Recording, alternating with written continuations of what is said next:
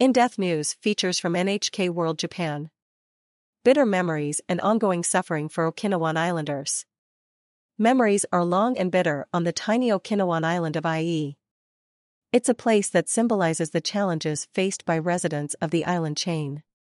People there experienced terrible bloodshed during World War II. Then, under the U.S. occupation that followed, many were forced to leave their homes. Now, as the Japanese and U.S. governments mark the 50-year anniversary of the reversion of Okinawa to Japan, people on IE say there's little to celebrate.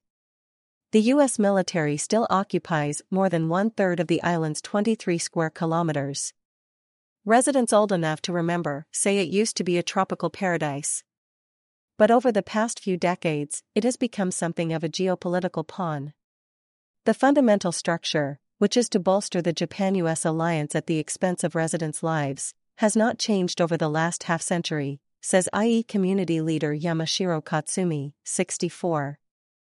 An island battlefield. Just 30 minutes by ferry from Okinawa's main island, IE has a population of about 4,400.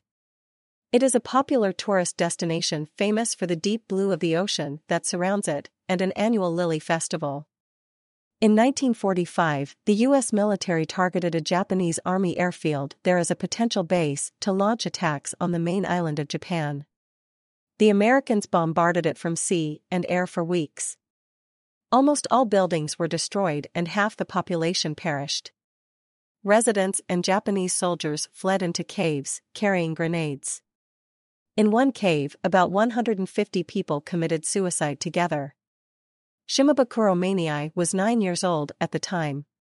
He and his family survived by surrendering to the Americans. There were bodies all over. Adults were staring at the corpses. What had been a lush, green place was all burned. Shimabukuro, now 86, says he can never forget the horror.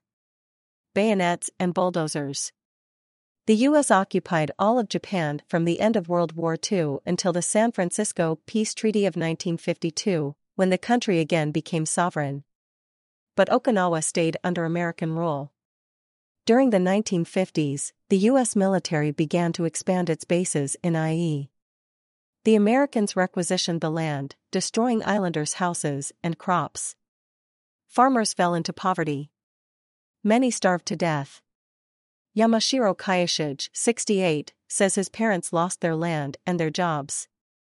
He was an elementary school student at the time and made a living by collecting scrap metal from bombs that had been dropped by the Americans during military exercises. He suffered serious leg injuries when one of the bombs he picked up exploded.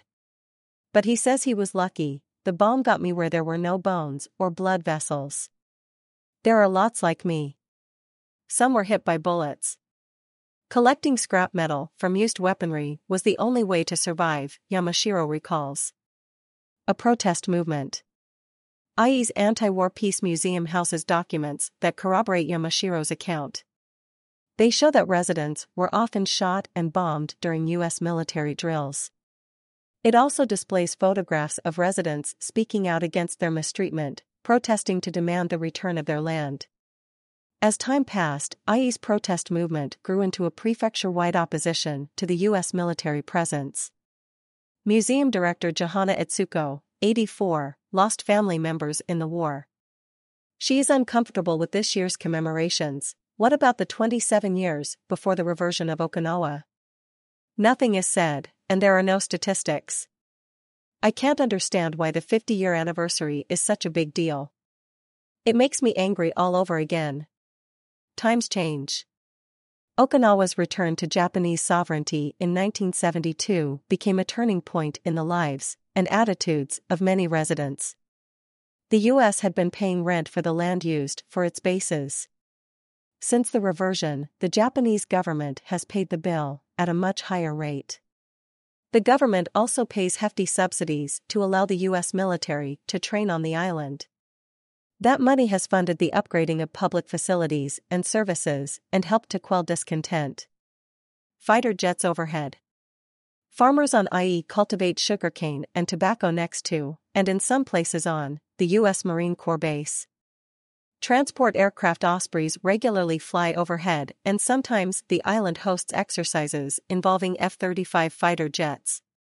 Noise and risk are part of everyday life. According to farmer Jima Yoshikazu, 77, the sound of an osprey reverberates in your chest. An F-35 shakes your brain.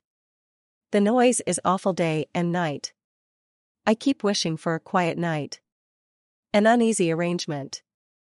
It is true that life on the island has improved over the last half-century, says local community leader Yamashiro Katsumi.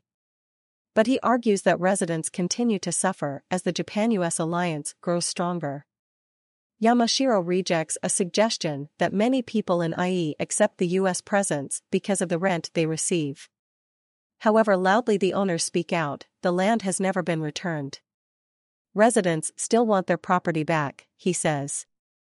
That issue is not part of the conversation as leaders commemorate the 50th anniversary of Okinawa's reversion, and for the people of IE there are many problems unresolved. They want the government in Tokyo to do more for them, as well as the rest of Okinawa. Yoshioka Takuma. NHK World. Newsroom Tokyo Anchor. Ogata Seigo. NHK World. Producer.